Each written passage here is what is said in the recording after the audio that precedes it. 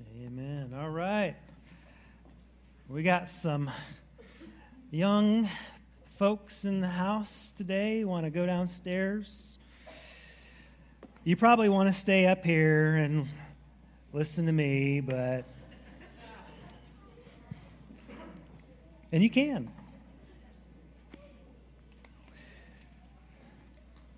Bye-bye.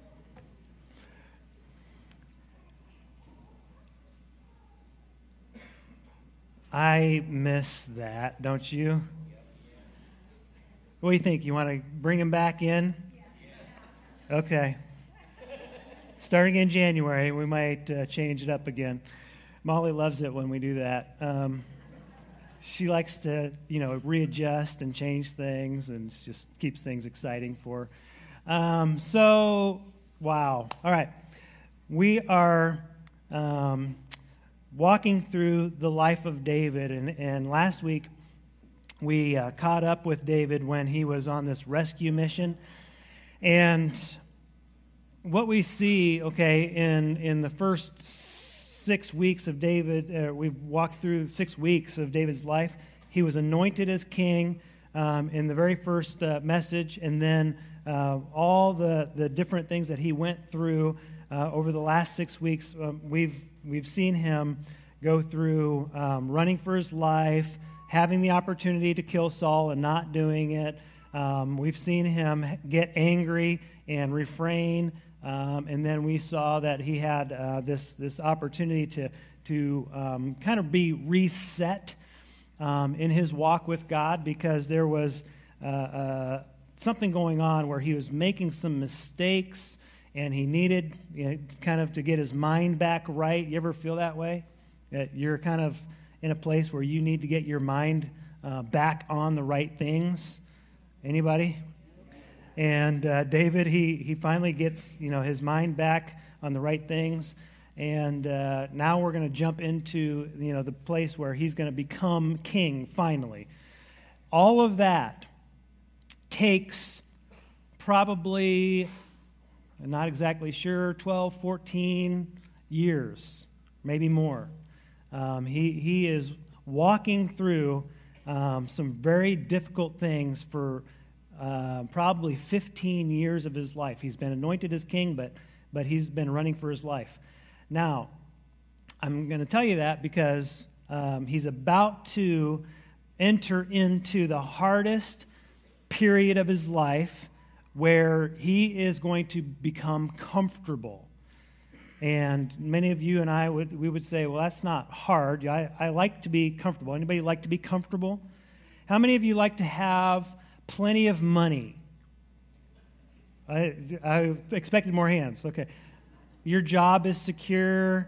Your marriage is peaceful. Your kids are not misbehaving. Your health is you're in good shape health-wise. Anybody like to be in that position? Well, what we find with David is that even though that's kind of the goal of life, to be in a successful, safe, and comfortable position, that's where he's going to get in the most trouble. Because for him, and for most people, we begin to get lazy in our walk with God. When things are going well, we have this tendency to kind of drop off spiritually. And there's a warning in Scripture about that. So we're going to walk through all the victories that David experienced and all the wonderful things that God did in his life. But before that, we're going to actually preface it with a prophetic warning from Moses, okay? So we're going to walk through David's kingship, but before we do, let's stand as we read God's Word. Deuteronomy chapter 8. Deuteronomy chapter 8, and starting in verse 17, here's what's going on. The Israelites have just been through their wilderness wandering, 40 years. A bunch of them have died.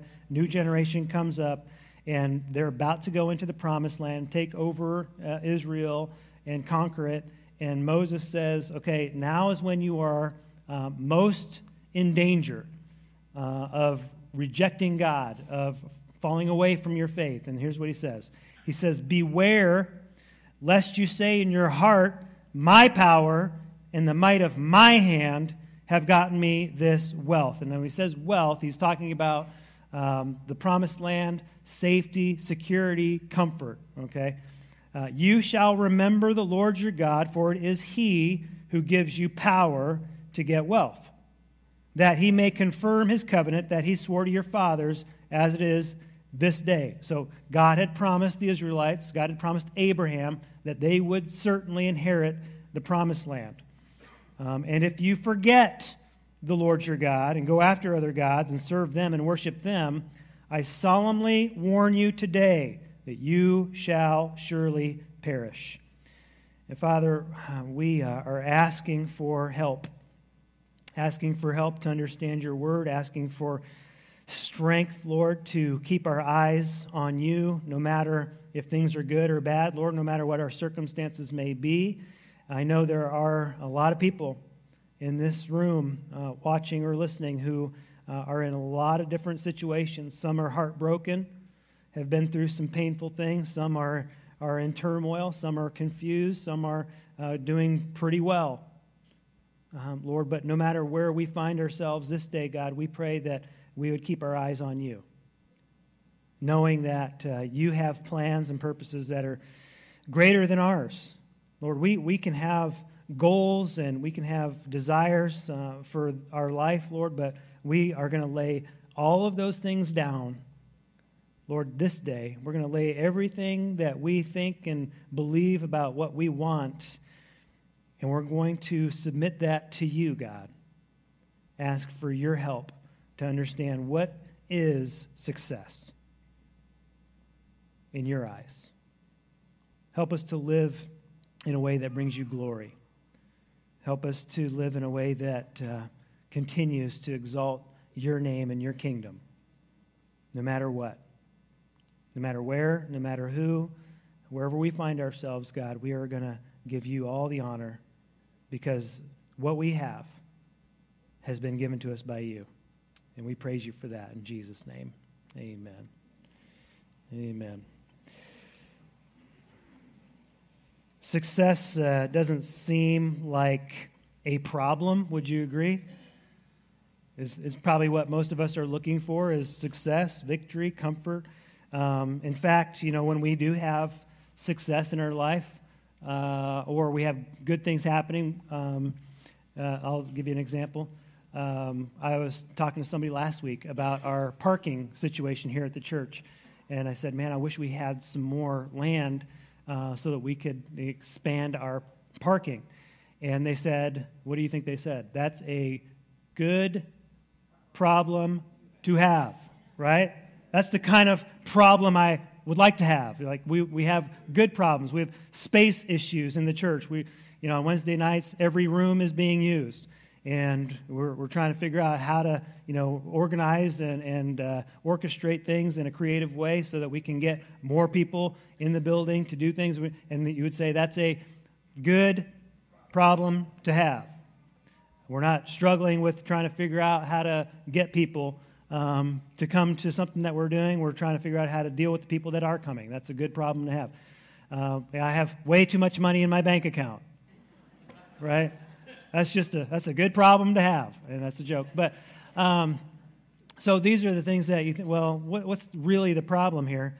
And for David, the problem is that he's going to find himself in a position where he begins to think that he has accomplished everything on his own. That's a problem. That's not a good problem to have. The Israelites found themselves in that same place, and this was a constant warning that make sure, no matter what good things are happening in your life, whatever blessings you have in your life, make sure that you remember to give thanks, to honor God, to be dependent on Him, to be in a place in your heart where you know that it was really His doing and not your own doing, right? So here's what happens. The end of 1 Samuel, David finds himself in a position where he can become finally the king because all of Israel has gone to war against the Philistines. The Philistines have gathered their whole army. Israel has gathered their whole army. They gather up north. David is kind of in this weird place where he is not allowed to be on either side of this battle. The Philistines don't trust him, and the Israelites don't want him. Okay, Saul has rejected David, so David is kind of hiding out, or he is in another place while this whole battle's going on. This is the end of 1 Samuel. Now, what happens is that Saul and his sons all die in this battle. And what it is not just that Israel loses a battle, it's that fundamentally Israel has lost the war. They are so completely defeated that Israel as a whole, as a nation, doesn't know where it's going. Their king is dead. Jonathan, the next to follow Saul, is dead, and some other sons are also dead. So what happens is they make this one son the king, Ishbosheth. How would you like to have that name? Ishbosheth. It's almost as bad as Mephibosheth. I mean, who's naming these people? So anyway, Ishbosheth becomes king, and here's what happens is that David says that, no, that's not right. David is next in line. He's been anointed as king. He knows that he is the rightful king. He accepted that Saul was the anointed king. So he was not going to lay a finger on Saul. God was going to have to take care of Saul in his own way, in his own time, and David would wait it out. If he couldn't do anything else, he would just outlive Saul. Okay? That's what he does. But Ishbosheth is not the rightful heir to the kingdom. So David goes to Judah, which is his tribe. Now, Israel is 12 tribes, okay? He becomes a regional king. He becomes the king of his own family.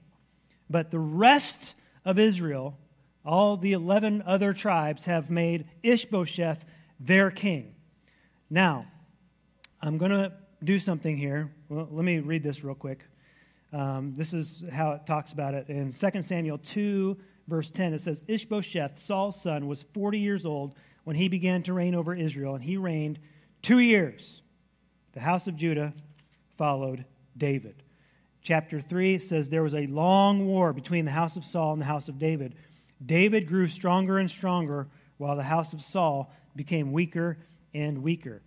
So David says, you're not the legitimate king, but he is the popular king. And I'm going to spiritualize this, okay? I'm just going to admit that to you right out front. What is happening here is similar to what we see in our world right now. Who is the King of Kings? Jesus. He is the anointed Son of God. Now, Messiah in the Old Testament is the same word as Christ in the New Testament. Both of those words mean anointed one. Jesus is the rightful owner of the world. He is the rightful ruler of every human being on this earth. Amen? Who does the Bible say is the prince of this world? Anybody know? The prince of the ruler of the powers of the air is Satan. How can that be? If Jesus is the rightful ruler, he is the anointed king, he is the Son of God, the rightful owner of everything, how can there be another rival ruler of this world? And the reason why is just like what we see in 1 and 2 Samuel, is that even though Jesus is the rightful ruler, Satan is the popular king, or the popular prince. The majority of the world, and this is what the world in its blindness does not understand. The majority of the world is following Satan, okay? Giving him their allegiance, following after his plans, his schemes, his designs, his desires, his will. This is how he gets control. It's not because he has any right. He has no right, but he is prince by majority rule.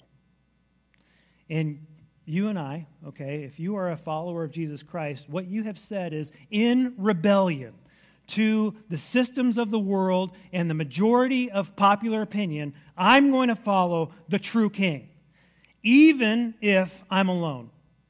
And nobody else follows, and nobody else believes, and nobody else trusts, and nobody else is going to do what Jesus wants. I'm going to do what He's called me to do, and I'm going to trust Him as the ruler of this world. And I'm going to inherit a kingdom that is going to be very different than this world. It's going to put you at odds with the world that you find yourself in every single day, and the majority of the people that you find yourself surrounded by every single day, because they don't get it. And our job is to help them to get it, to help them to understand the difference between a ruler like Jesus and a ruler like Satan. Some of the practical things that happen as a result of that is that we have a majority of people who are voting for things that are evil and making them legal. This last, week in our state, one of the most lost states in the United States, okay, which is why we're here. We want to run away and move to another state. Anybody? Yes. But we're here as believers because we need to make a difference in a very dark place. Just past a couple of things that are inherently evil, okay? Restricting or revoking the right of a parent to be called upon to know about a child's abortion. This just happened in our state. How is that not obviously a wicked thing? My child cannot take an aspirin at the school without me being notified. But now you're going to say that they can go and have a surgery and kill another human being, and I have no right to know that. Does that make sense to anybody? How is that not a satanic plan? Okay, and as a follower of Jesus Christ, I don't agree. I don't care if it's the law. The law can be immoral. Do you know that? We say as believers that no, that's not right. That's not godly. That's not moral. That's not ethical. Doesn't even make sense. Now, here's the next step in this, is that Ishbosheth has some commanders in his army that say, they don't agree that Ishbosheth should be king and David should be king. And so what they do is they assassinate Ishbosheth.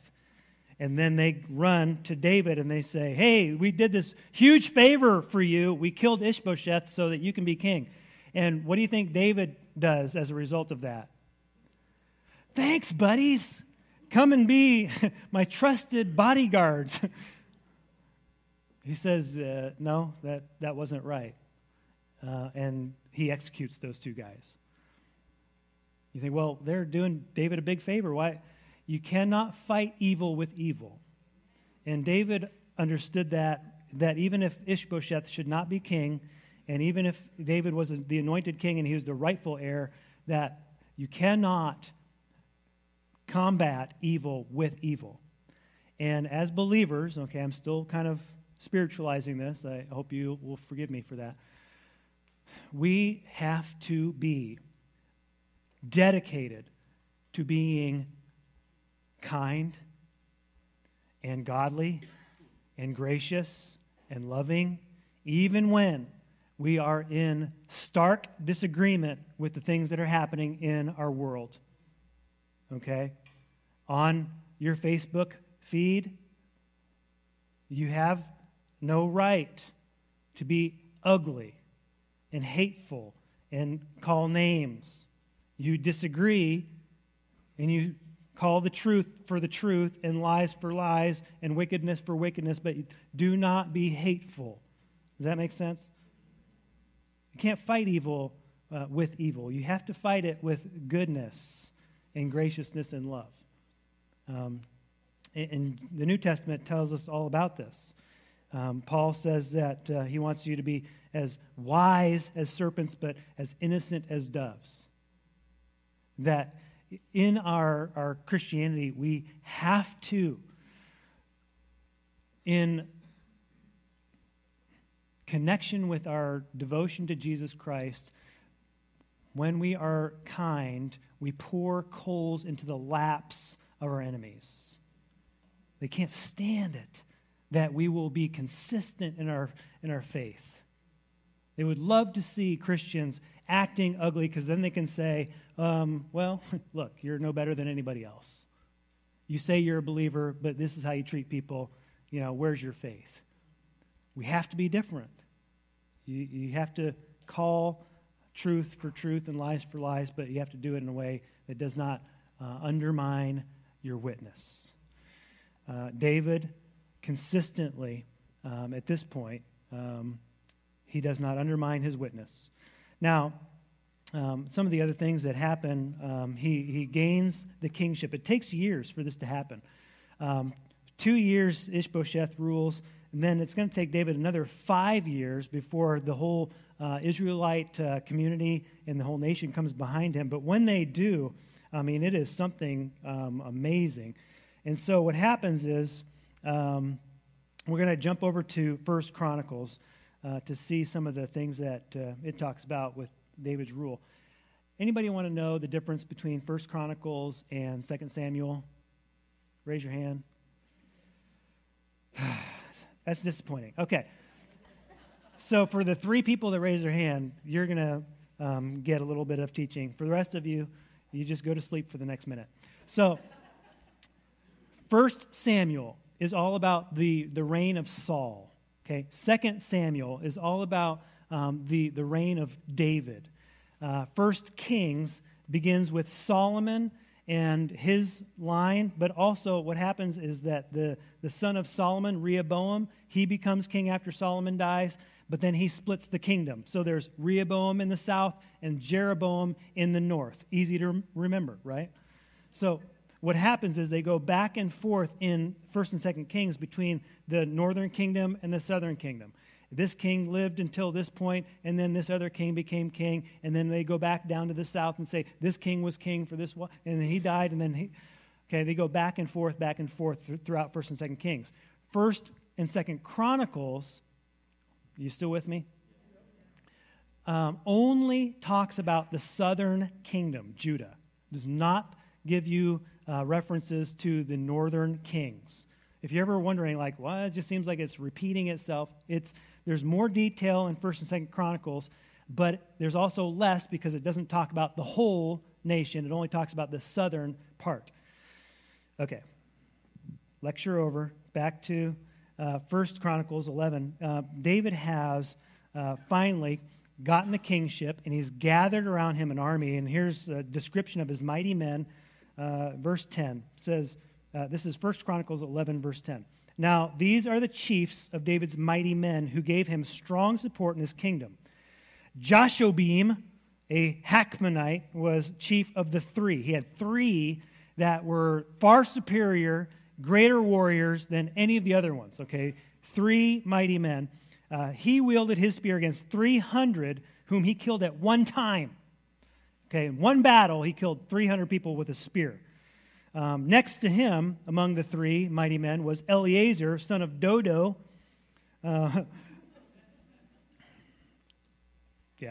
There was a plot of ground full of barley, and the men fled from the Philistines. Okay, so they're in this battle. Philistines are gathering, and the Israelites, David's men, are scared, and they all run away except for this one guy. But he took his stand in the midst of the plot and defended it and killed the Philistines. So this one guy, the Lord saved through a great victory. Then down in verse 20, now Abishai, brother of Joab, was chief of the 30. Okay, chief of the 30, not part of the 3, but he was over the 30 mighty men. He wielded his spear against 300 men and killed them and won a name beside the 3. So there's a little bit of a description. You can keep reading through all the things that they've done and who they are. Interestingly enough, Uzziah, or not Uzziah, what's his name? Uriah. Thanks for the help, guys. You're supposed to help me out. Uriah the Hittite is one of David's mighty men. And we'll get to that later, but what a shame how David treats him. Okay. Verse 8, from the Gadites, so the nation or the tribe of Gad, there went over to David at the stronghold in the wilderness, mighty and experienced warriors, expert with shield and spear, whose faces were like the faces of lions. How would you like this to be your description? Faces of lions who are swift as gazelles upon the mountains.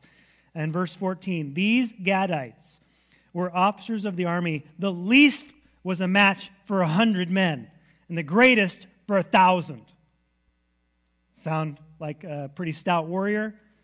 He's got a whole group of these guys that have come over to him. Over verse 22.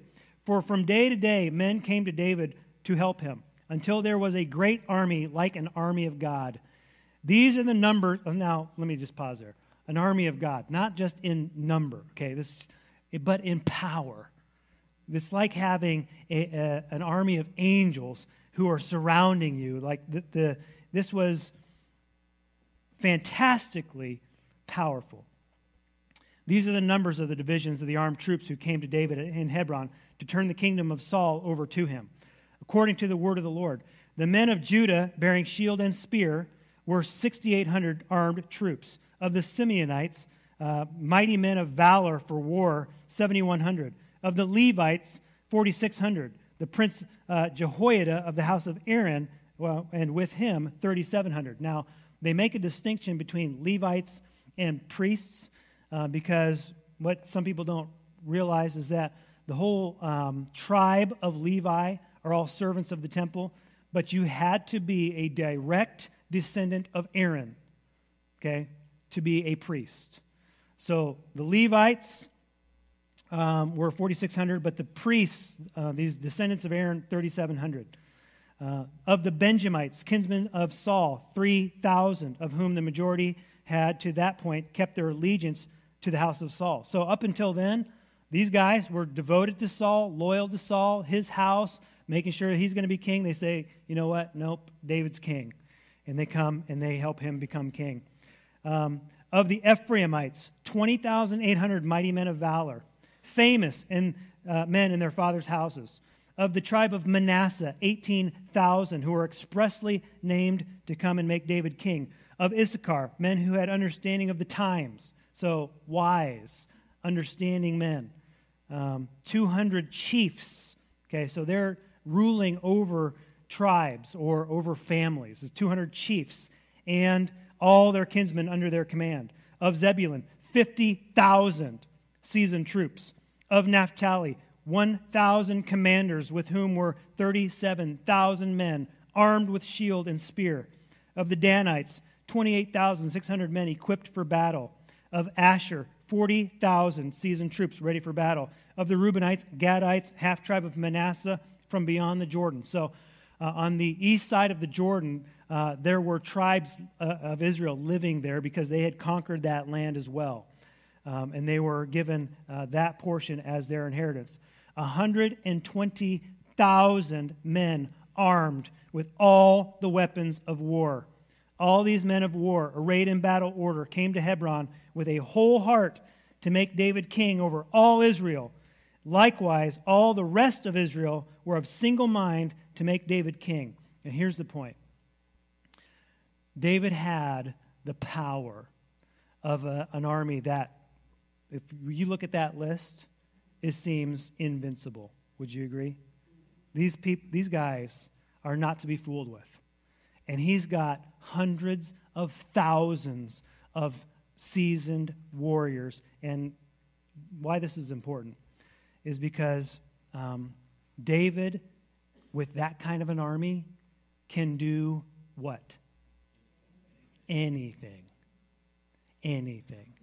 The other kingdoms of the world, I'll just name one. Nebuchadnezzar, king of Babylon, has a similar experience. God has ordained Nebuchadnezzar with the power to conquer the world. He's given him the authority and the power to do that. And Nebuchadnezzar goes after every nation he can come across. Okay? And he begins to conquer land after land after land after land. And he could have, if he could have gotten to the rest of the world, he could have conquered the entire world. Okay? God gave him the authority to do that. God gave David the same power to be able to do something like that. Here's the wisdom of David. He was content with what he knew God had certainly given him as the land of Israel. Even though he had the power to conquer the rest of the world, he was content with Israel because that was his promised land. You will find success, okay, defined in your life by wisdom to know what God has blessed you with and the limit that you need to set so that you do not overextend yourself. Where most people begin to go wrong is they want more than what God has blessed them with.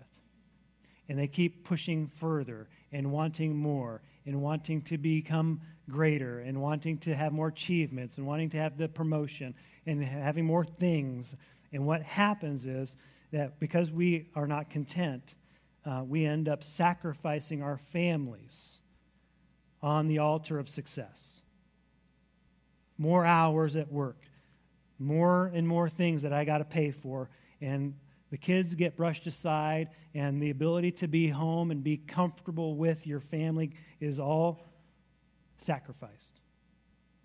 At what point will you prioritize your relationship with God, your family, and then your work? How many of us do that? How many of us put our job over our family or our family over our relationship with God? And we're not content, and we keep pushing for more, and we're sacrificing the things that are most valuable in our lives. David has enough wisdom to know God has blessed him with the promised land, and that's what he needs to rule, and he's not going to push beyond that. He conquers his enemies. Chapter 14, 1 Chronicles 14, 16.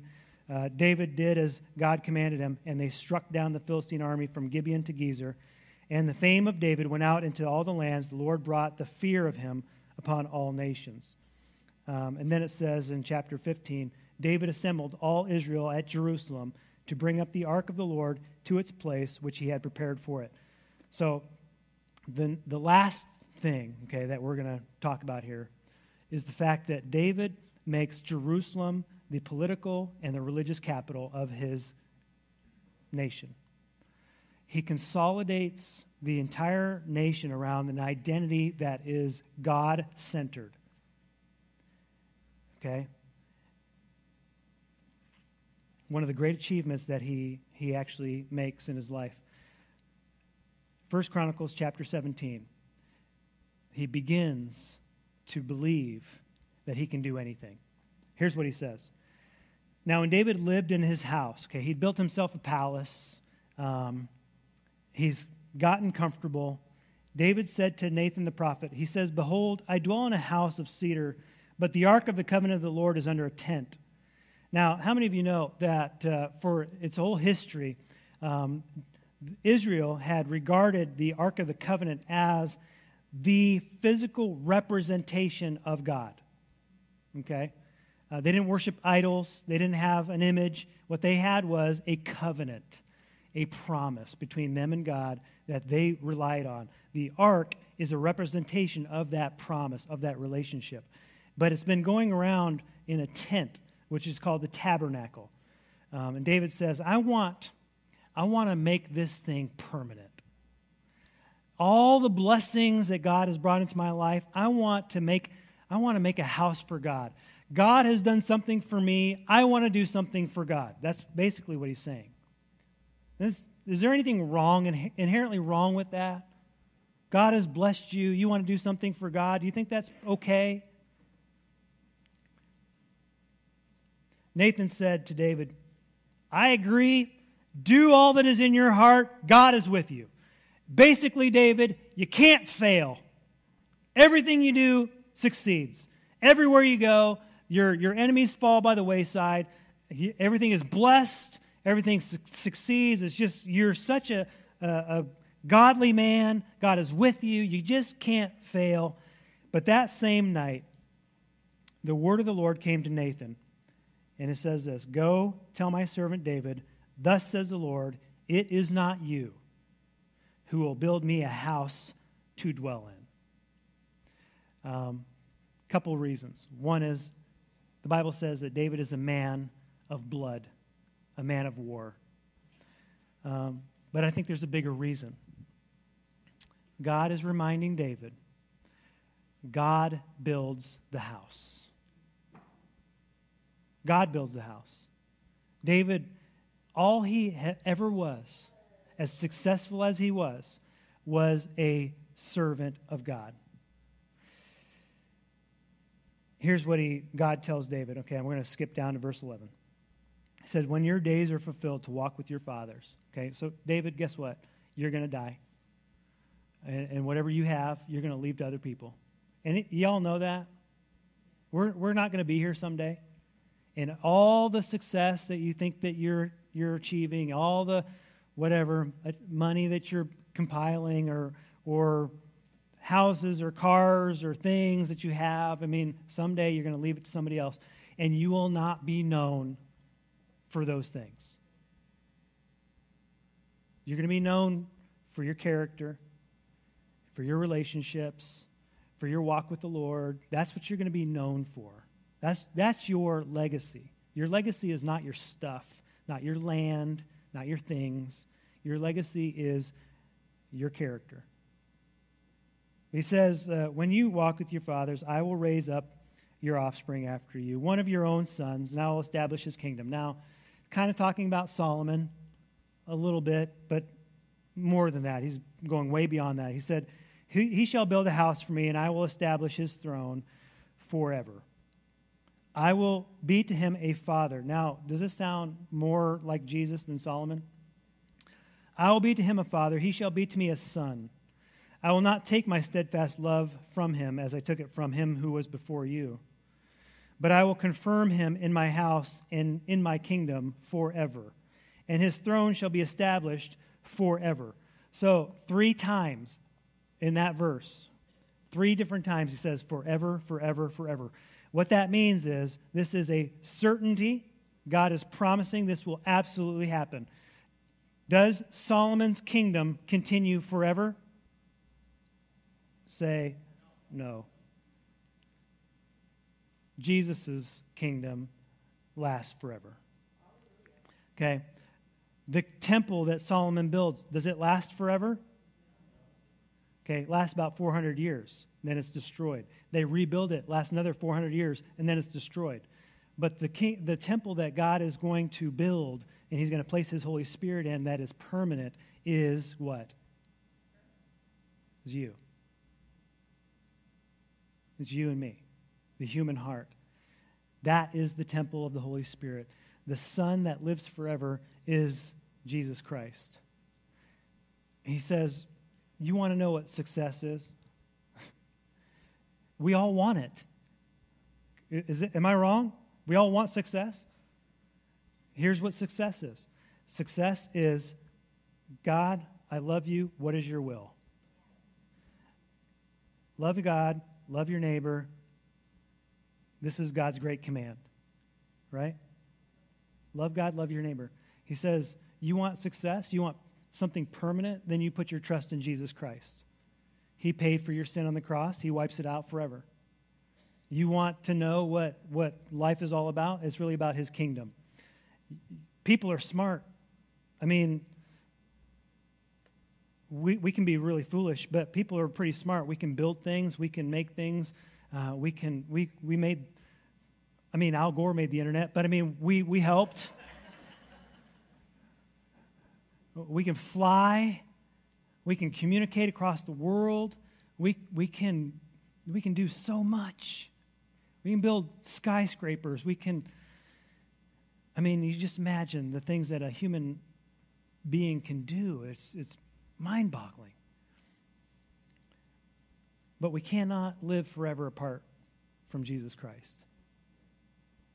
You cannot do anything apart from God's breath of life in you, in your lungs. You didn't control that. You didn't make it happen. You're here not by your own choice. Nobody had a part to play in becoming a human being. God created you. He knit you together in your mother's womb. He gave you a personality. He gave you an intelligence. He gave you gifts and abilities. How much choice did you have in that? And he just says, many are the plans in a man's heart, but God will make it succeed. It's the Lord who makes it succeed. And he tells us this one thing.